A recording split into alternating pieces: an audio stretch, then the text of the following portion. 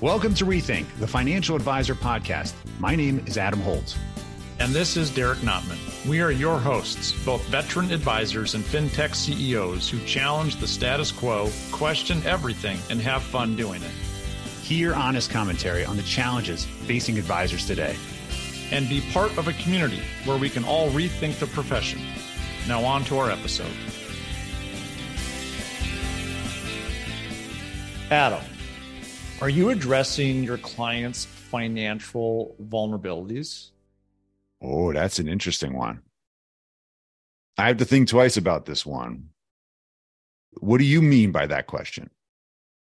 Well, here's what I don't mean. I don't mean credit card identity theft. Oh. I don't mean if they don't have enough savings or someone's going to steal money from their safe in their house. All right. So I'm not going down that road. What I'm talking about is, are you empowering your clients to be vulnerable, to open up about their financial situation so really good things can happen for them? That's a great question. I think I am, because I have a very clear process that I used in my practice to uncover the facts. And I used the facts, the people involved in their household, the assets, the liabilities, and all the different financial instruments, the policies they acquire over time.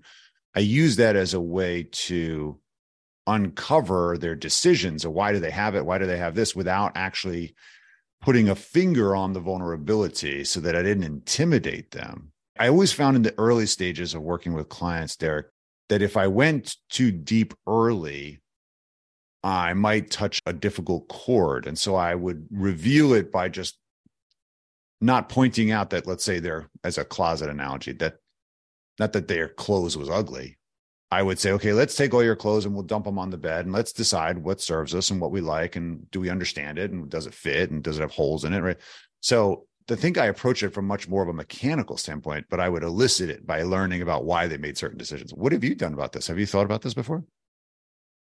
Initially, I didn't. I would ask questions, but I really wouldn't listen to the answers and would just push through. And then over time, though, my process evolved where I was like, wait a minute, this stuff's pretty darn important. And if a client is actually going to open up to me and tell me what's really on their mind, I have to ask better questions.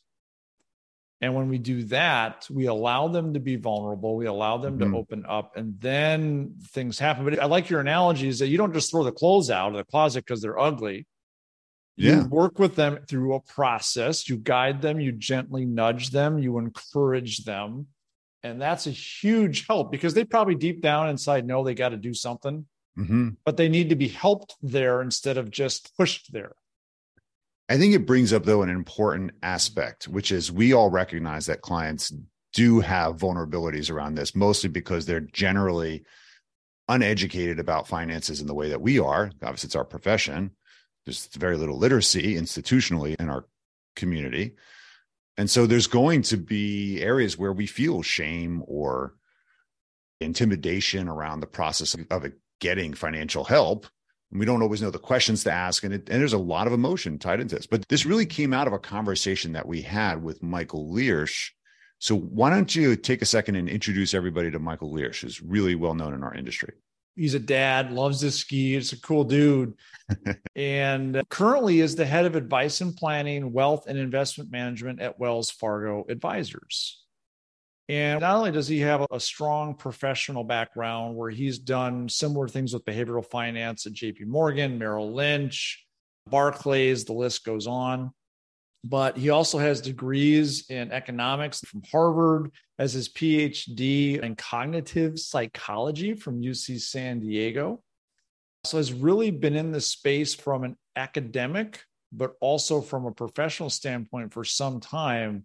So it was really fun having a conversation with him to get his perspective on financial vulnerabilities and what are they doing over at Wells Fargo Advisors to help customers. Awesome. Let's hear from Michael. As I've traveled the journey of my career and met tens of thousands of financial advisors, met just as many clients in my career, the first thing that all clients and advisors talk to me about is how difficult it is to ask meaningful questions about what money is supposed to be doing for the client, and then how you connect that to a product, solution, or service that will get the client to where they want to go. And Derek, I continually find that fascinating as to why that's such a challenge, why that's so difficult, why clients don't necessarily want to reveal that information, because there's a big truth to that, Derek. Multiple financial advisors want to hold things close to the vest. Is there a trust issue? Is there a sense of embarrassment or fear in really doing the big reveal on here's my financial life because I've been a professional or I've been a really important person within my own expertise, and I don't want to reveal that this isn't my area of expertise? So there's a lot in that, right, Derek? And then on the financial advisor side, there's a sensitivity to not wanting to embarrass that client or make them have all those feelings or put them on the spot because they are an expert in their domain, and the advisor doesn't want to make them feel uncomfortable in the wrong type of way. And they want to be disruptive in the right type of way, which is to reveal that they're there to provide great financial advice and to connect that money and that meaning on an ongoing basis. So, Derek, there's just a lot of challenges within that framework. Does that make any sense or not? It makes complete sense. More so than you may realize. It resonates quite a bit. We've actually talked about that a number of times, that general area on the podcast. I even saw that you've got a background in behavioral finance, so I know that you come at it from that perspective. I think that's where the industry and profession is headed anyways. Michael, what is your unique perspective, given your background, of the financial advice, the market, profession, industry, whatever you want to call it? So I come from a background in what's called behavioral finance, and I know a lot of people talk about that, Derek, and describe behavioral finance in different ways. One of my least favorite ways of describing behavioral finance, so I'll be a bit controversial here, is around what's called heuristics and biases.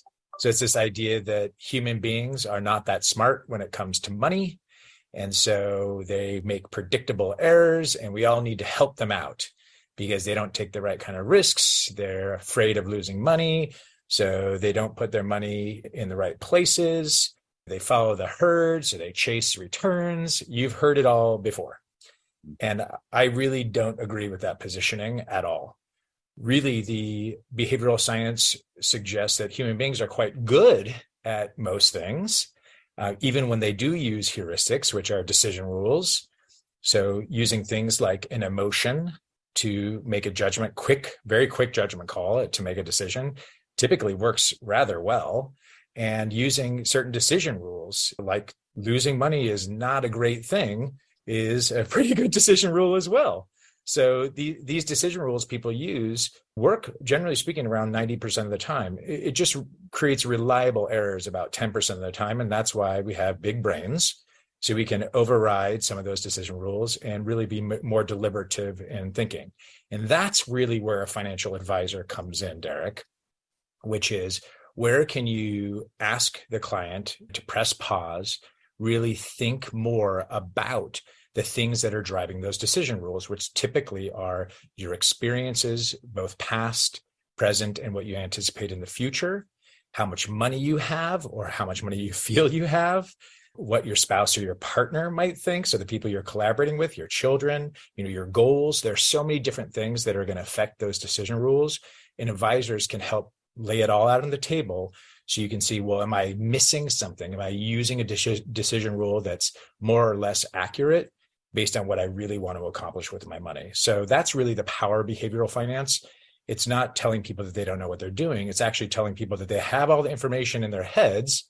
And if they don't, the financial advisor can augment that based on what they've seen work and what they've seen not work. And actually, human beings are pretty adaptable and able to take in that information and make a better decision in collaboration with someone else. So they're not reluctant to make good decisions, Derek. They're actually pretty good at it. Gosh, it's so funny. I think about that all the time. That's been the roots of my own practice and such, is getting everything on the table so that we can actually inspect it and be intentional about it. So I'd love to hear that perspective on behavioral finance today, because I know a lot of advisors have been really curious what this means, or is this above my head, or is this even relevant for me? With that in mind, though, what do you think is the missing opportunity that advisors are just not addressing today then? So the key missing opportunity that advisors can address is, again, it's really less about telling an investor that they're not able to invest on their own. What it is it's giving the investor the tools, the education, the ability to exert agency over their financial decision making, and use the advisor as a partner, a thought partner, a collaborator, someone who can bring Adam all that information together with them on an ongoing basis, because that can be highly complex, can be highly labor intensive. It, generally speaking, is something that human beings don't enjoy doing. So having someone else do that with you or for you, and then meeting episodically on it, can be an actually very wonderful thing that many people appreciate, find a lot of value in, and are willing to pay for. And they get a lot of benefit from it, both financially and emotionally. So the opportunity here is really to frame up yourself as an advisor as a key collaborator that's really trying to keep you on track based on your goals, your intentions, your life specifically, and give you that information about, again, what works for others and what hasn't worked for others, so that at least there's a benchmark, because that's something people don't have, Adam. They don't have a lot of insight because it's their one life. It's their one situation. So having an advisor give them a perspective on what others like them have looked like, it can be really, really powerful and valuable to give it, think of it as sort of a personal benchmark. Does that make sense? And what should I be looking out for in terms of the trade-offs in my own financial life? Does that make sense, Adam? It does, but do you think that that's not happening? I mean, do you think that advisors are not providing that, or just not enough people have actually been served? I would say it's very difficult to provide that kind of information at scale, Adam. So I think in the industry, I would say 10 to 15 years ago, that was happening most of the time for the very best clients, for the clients you could spend think of it as maximum amount of time with. You feel like they're very high value clients. They value your advice, so you spend a lot of time together. So as we've moved along that journey, and financial advice in the way that we're describing it has become more and more in demand from clients, and more, think about it in this way, able to be facilitated through tools and technology, through firms, via a financial advisor, we've been able to scale it more and more. So I wouldn't say that it's not happening. I would just say it's happening more and more. And now we're getting to that crossover point where you can actually deliver it at scale. So advisors have to think about, what is my process to do that at scale? What's repeatable? And having a repeatable process doesn't make it, think of it as it doesn't make it a negative thing, like wash, rinse, repeat. What you're actually doing is enabling a specific client to give you the information that's specific about them, but in a reliable way. And so I think it's really important for us to think about that. A process doesn't make it, think of it as something that a robot could do. A process actually makes it something that becomes more human, because you're able to gather that specific information about that individual to actually tailor the advice to them. Michael, when you opened up with your answer to this question, I think that's probably the best definition of what an advisor does and the value add of working with an advisor I've probably ever heard. So advisors listening to this, rewind and go back to that a few minutes ago, because that was brilliant. You summed it up. It's like, it was a great elevator pitch in a sense, but I really liked how you summed it up. So thank you. Further down this road, then, for advisors listening, we have this opportunity you've just identified, which I agree with completely. What action steps, one or two things that an advisor, or maybe even another person in your type of shoes at some firm is listening, what is something that they can do? What's an action step that they can do to help rethink and make some changes? I think the big one, and I always like to think of the primary action step, Derek, that then leads into everything else that you do. I think the first one is just to ask yourself if you have a repeatable process that does at least 5 things. So I'm going to name them, Derek, right now. Perfect. Do you have a process that understands your clients' goals, needs, concerns, intentions? A repeatable process for 100%. of your clients and prospects, because you want to set that expectation. The second one is, can you link that to some sort of decision-making process? Meaning, can you take those preferences, those goals, those needs, those concerns, and push that into some sort of decision-making process? That could be on a yellow pad. It can be in a financial planning tool. In a sense, it can be in a calculator. It doesn't really matter. You want to, though, be able to consistently, for a particular goal, lead that into a consistent decision-making process. So I'll give you a quick example. Client has an education goal for a newborn child. How do you push that reliably into this idea of asking them about age, dollars, time horizons? And by time horizons, because a lot of people stop at, let's call it college, but did you ask them if they're going to go to private school leading up to college, K through 12? Did you ask them if you're anticipating paying for their MBA or PhD? I mean, all these things have huge impacts on the financial well-being of somebody. So do you have that consistent process to help them make those trade-offs and those decisions? Then you want to propose. So understanding, and to think of it as planning, we'll call that decision-making process planning, then proposal. So you have to propose some suggestions then. So based on what you heard, is it about funding a 529? Is it about funding a UTMA and UTMA to give you a bit more flexibility? What is that about? What's going to give them that tax-advantaged vehicle, potentially in this case, to make the most of that money or that goal? And did you help them think about, well, the alternative might be putting it in an IRA or in a 401k or in a retirement vehicle? Did you make sure they knew that by doing this, it could risk, based on their financial circumstances, their own retirement future? Have you touched on that? Then you want to push that into implementation, right, Derek? You want to go to this idea of, well, what are the literal position level details at this time that will get to the client to where they want to go? And how often do you need to revisit it? How flexible is that? Are you talking about the actual, think of it as tickers, or are you talking about a fund? What exactly is it you're talking about? What's the risk level? What's your risk budget? All those types of things. It can be very complex, but it's really important. And then you want to push that into what we call a revisiting process. So how do you set the stage? We're going to come back to this every quarter, every year. And it's going to depending on the goal, depending on the investment strategy that's in that, or think of it as the overarching strategy, because certain things could include lending product, right? Like a priority credit line, or it could include a bank account. Now, how are you going to come back to that and say, is that product or that bundle of products still, or services still serving the goal as intended? So think of it as this way. Do you have a repeatable process to understand your client, help them make decisions through a planning process, however small or incremental, propose, implement, and then revisit it on an ongoing basis? That would be the one thing, Derek, that I think if an advisor asks themselves, if they had that fundamental foundation laid, it would really help them in general from a behavioral standpoint. Well, that's fantastic. And look, I think we all need to hear also the reminder of the full process or client journey through the advice process, because I think you're right. Advisors have cobbled these together with the yellow pads and processes. Maybe they've integrated tech, maybe they haven't, but I think it's going to be really critical going forward to have this scalable process. The reality is that a lot of people need advice. There are a lot of underserved or under-engaged clients, certainly.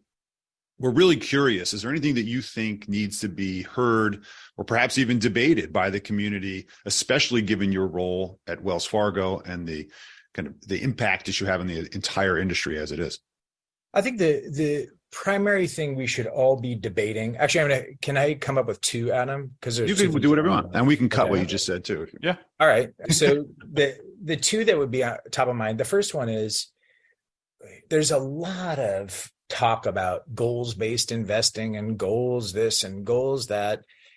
And I would say I'm a big fan of goals. Anyone who knows Michael Liersch knows I'm all about goals. But we have to really revisit that, and I'll get a little dorky here, that nomenclature, that terminology, because goals for a lot of people feel is aspirational. It's like that age-old research where you have wealthy clients who will say, well, I'm not wealthy. And we all want to push back on them, but it's about them. It's about how they feel. So if people don't get what a goal is, and you have to explain it and tell them what you're really talking about, then we need to really ask ourselves, is there something wrong with that nomenclature? So I think we really are shifting that here at Wells Fargo to something that we call the jobs to be done. What do you want to get done with your money? Just get a bit more plain language. And I will tell you, clients, customers, all the research we're doing, people are like, oh, I get that. Like my money needs to work hard for me. It needs to get a job done, however tactical. Like I need to pay my rent, right? That's not really a goal, right? I have to do that. But then it can translate into a big purchase. It can translate into vacations. It can translate into retirement. The money needs to get some jobs done. And when you think about that, people understand also it's less aspirational, and it positions money as more of a finite resource. Just like a real job, you only have a certain amount of time and energy to allocate to things. And so it just sets the frame differently. So I think we need to challenge a lot of this nomenclature, because I think it's confusing people and not necessarily getting us to where we need to be in this kind of goals-based domain. The second one that I wanted to mention is really around this idea of how we're positioning financial advice in general. And when we position financial advice, many times I will say, I think it comes across as pejorative. It comes across as the financial services provider is the one who's going to give advice. And then the external party, the client or the set of clients, is going to receive it. And that's just really not how things unfold. For any advisor listening to this, they know that's not how it works. And so we really need to rethink, again, that framework. So when you have a financial advice framework, it really needs to be about the conversation. It really needs to be about understanding one another, coming up with a common set of language, and think of it as motivations between the client and the advisor, so they're sitting on the same side of the table rather than on opposite ends. And I think we haven't quite gotten that right, Adam. How we become a true partner, a collaborator, but set that framework. Because again, we can't be pejorative. We can't be judgmental. We've got to open that dialogue. And what I tell advisors is, the client's not confused as to why you're sitting together. You're the advisor, they're the client, but both people have a huge say in what happens next. So how do you reposition it so you're in it together versus you providing advice and them deciding whether they accept it or not, and then lobbing it back to you? Does that make any kind of sense, Adam or Derek? Yeah. It's funny. I've been speaking a bunch about this, that we need to move to participation over presentation, right? This needs to be totally. Yeah. In fact, just for you, I actually, on the last presentation, I actually wrote it as a formula. It's participation over presentation as a ratio. Now you got to get this ratio reversed, right? So it's got to be heavy weighted on the numerator, which people are like, how do you actually measure that? Well, you're just talking too much. You got to listen, right? Or you've got to actually let them build the Lego toy. Don't come with a pre-built Lego and be like, here's your Lego project, right? So no, they want to participate. And that's where the process is so important, right, Adam? Because I think a lot of people go to presentation because they feel like that's a process. Mm-hmm. But to your point, that's almost like a speech, or that's formula to your comment, right, rather than saying, here are the different stages of a conversation that are going to get us to our common set of understanding and decisions that we're going to make together. Recently, you've done a great job of bringing out LifeSync. We're curious, what does that mean to the advisor community? So when you think of LifeSync, so LIFESYNC, and I make the joke, Adam and Derek, that it sounds like NSYNC, the band, but very popular. It's LifeSync. The fun part about LifeSync is, in all our research, no customers or clients were confused about what it was. They're like, oh, that's going to be a financial process or tool that's going to help me make more of my money.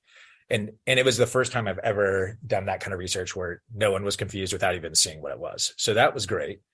So the second part about LifeSync that I'll mention is, LifeSync is meant to really transform the financial services industry by creating a combined set of tools and technologies that require human interaction. So the tools and technologies are actually supposed to create a call to the advisor, supposed to create an interaction with the advisor. So I'll give you an example. We just launched LifeSync in our mobile app at Wells Fargo. And what it does there is it enables the clients to articulate as many goals as they want, label those goals, upload pictures of the goals. They can connect family members, friends, the community based. So think of it like your alma mater to those goals. You can create this whole ecosystem for yourself where the client owns it. They get to go online 24/7. The advisor can share a plan associated with those goals with them, and they can keep on having this interaction. But those goals that the clients articulate go into the advisor's workstation. The advisor gets an alert to then call the client and say, let's talk about this more. So in that way, that's what we're trying to do, is say tools and technology aren't here to replace the advisor. They're actually here to motivate, again, that partnership and that engagement. And that's why I'm so excited about LifeSync, Adam and Derek. He's really, really passionate. There's no doubt about it, about the work that he's doing there. And he's taking an angle, I think, that really resonates with both of us and what we've been talking about for some time now. Oh, absolutely. Well, he has a really strong grasp of communicating it clearly. So let's think about this for everybody listening. What are the real 4 or so big ideas that he shared? The first one I think we picked up was this idea of vulnerability and this emotional aspect. What are your takeaways from that, Derek? Yeah, that was a really interesting point that he made. And this even actually goes to the work we're doing at Coupler, because we see the same thing, is that people don't want to just open up with any advisor in a conversation when it comes to their money and what I refer to as sharing their financial skeletons, or maybe they made some mistakes. Maybe they're embarrassed. Maybe they've been feeling some shame about the things they're doing, or they've been hiding stuff from themselves or a spouse or whatever. Oh, yeah. And so there's this discomfort and fear that comes with it. I think, what he was saying is that we can alleviate this vulnerability, or at least embrace it, when we get the right advisor to understand and connect with them. And that was my take on it.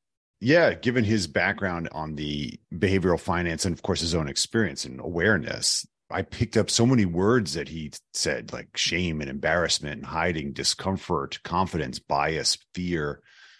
These were all very emotional words. And here we are talking about finance. And there's been this question, I think, from a lot of our community. Even just recently, we were at WealthStack just yesterday. That's why I have no voice left.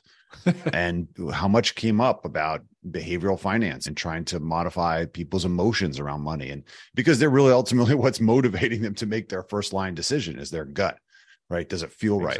But also there's that same aspect you just brought up, which is how do we get the advisor to get to a place where they feel like it's same team, right? Where the customer is not thinking about, can I be vulnerable and can I reveal myself? So I thought that was really interesting. And it's a great shout out. We should always remember as financial professionals, how are we supporting our clients and their needs to get their emotional needs as well as their fears? And are we addressing them in a way that I think clients actually want to reveal them to us? So that's an awareness, I think. Awareness for sure. Money is emotional. Even a friend of mine, Christine Lucan, she wrote a book, Money is Emotional, all about it. So, I mean, it is a true thing. There's no question about it.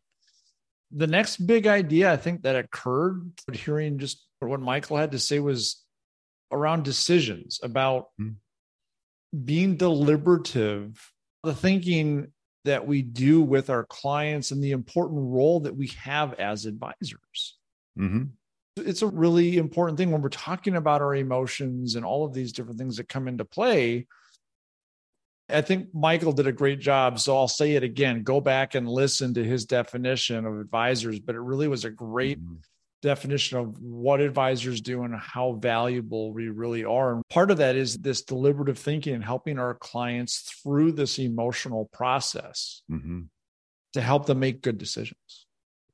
Yeah, it's funny. The way he described it was different than I had heard anybody say it. He did it a little bit scientifically too, when he talked about the human decision process, whether it's emotional or we have decision rules, covers, I think he said something like 90% of the decisions that are being made. But if you can add this other 10%, this professional deliberation, where you're basically going from a sample of one to a sample of hundreds of experiences that the advisors bring to the table, it enables you to make better outcome decisions, right? So I thought that was an interesting way that it's true. We do know a lot of consumers. They got here somehow. They made decisions somehow, right? So they've done some good things. They're not all of a sudden not capable of making good decisions just because they're not literate, let's say, on financial planning. But getting that extra 10% can mean the difference between getting through retirement and maybe not. Right. And I think that's what's worthy thing. Kind of it. Yeah. Right. But that's what that last 10% is what's worthy, is getting highly likely to get to the outcome, right? As opposed to having a high cost of being wrong. And I think that's really what we talk about when we think about what's the role of a human. It's how do you help humans when the decisions are complex and there's a high cost of being wrong? It's that last 10% that makes the difference. That's why technology will never supplant advisors here. 100%. We'll always be here. Yeah. I like all the percentages. Did we actually get up to 100%? Are the robots going to help each other? Are they going to advise each other? The humans have to have some role. Yeah, that'd be interesting. It'd be interesting to have Bard ask Chat GPT a question and then go back and forth. What happens? Ask him, yeah. What's the best retirement strategy, Bard? That's weird. Well, they got to retire too. They can't work like the dogs but are working. Do they? They don't need to retire. They're working like crazy. Millions of answers every single second. That's crazy. It's not easy. That's crazy. Exhausted. They need to take a break. That's right. When they retire up on the beach. Oh my gosh. Right.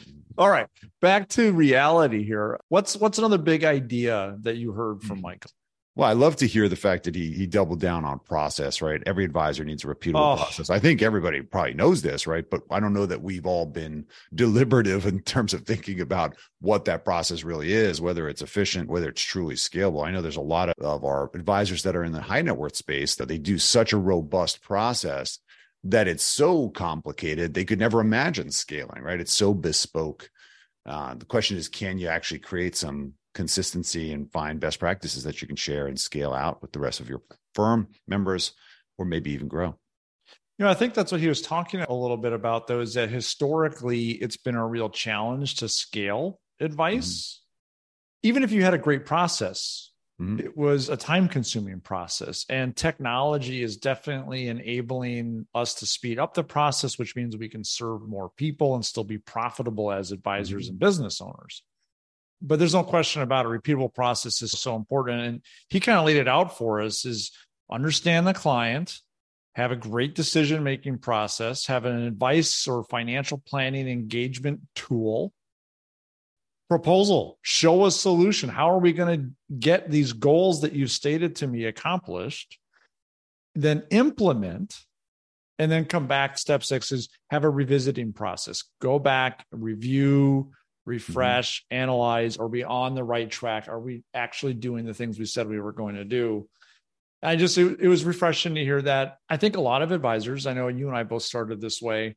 I was taught how to sell a product through a needs analysis. And it was good. It was good. It worked. I sold a ton of life insurance because of it. But what I did is that as my education and my experience evolved and I started working with higher net worth clients, I forgot to evolve my process.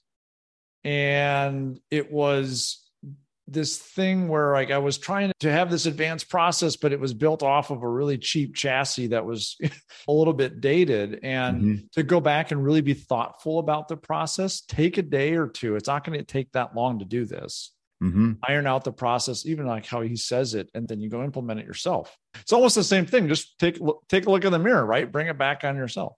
Yeah. What's really crazy? When listening to this, I talk about this advisor journey or the advice journey and these different steps all the time. And he used very similar words to what I'm using. So that was fun to hear on the validation that we're doing it the way Michael is doing it. And I, kind of as a thought leader, what is interesting about that I thought was very cool is he does talk about advice engagement. And I think this process is becoming more and more clear as people wonder what advice engagement is.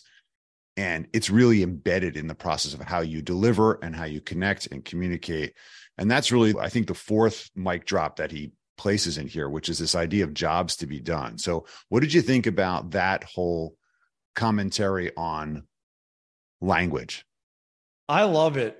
So I've always been what I call a conceptual closer with my clients. And so what do I mean by that? Well, it was my job to understand the complex technical things that we're supposed to know as advisors. How does the insurance policy work? How does the retirement plan work? What's the Monte Carlo? What's the alpha, the beta, all these things.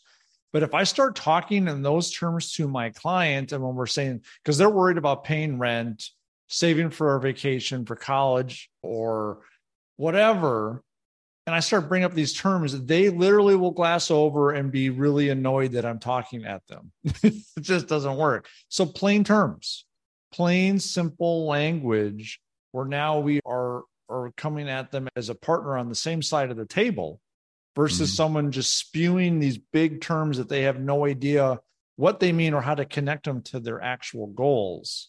And it's funny, he brings up the table thing. When I used to have a brick and mortar office, I refused to have a conference table. Instead, I got a small round table where I could sit right next to them on the same side to really get connected with them. So I loved it. I think it made a lot of sense. What are your thoughts on it? Well, I don't think you can be on the same side of a round table. The same quarter? There's no corners.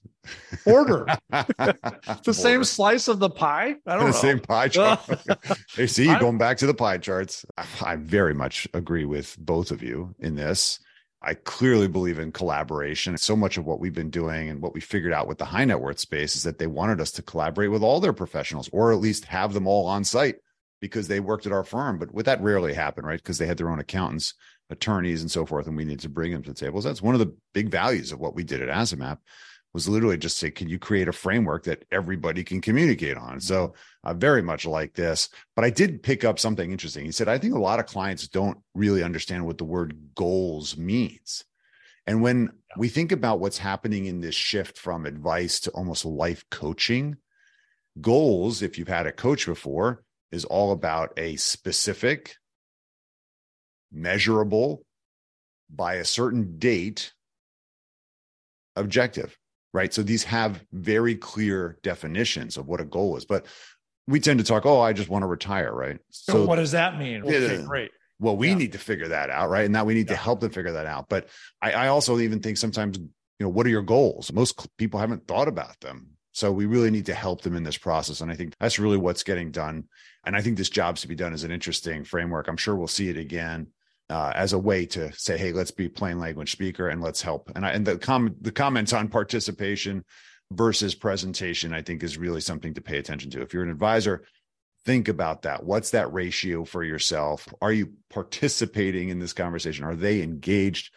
Are they part of this? Or is this just a one-way, I'm the advisor, you're the client, listen to what I say, do what I tell you? That's not going to fly.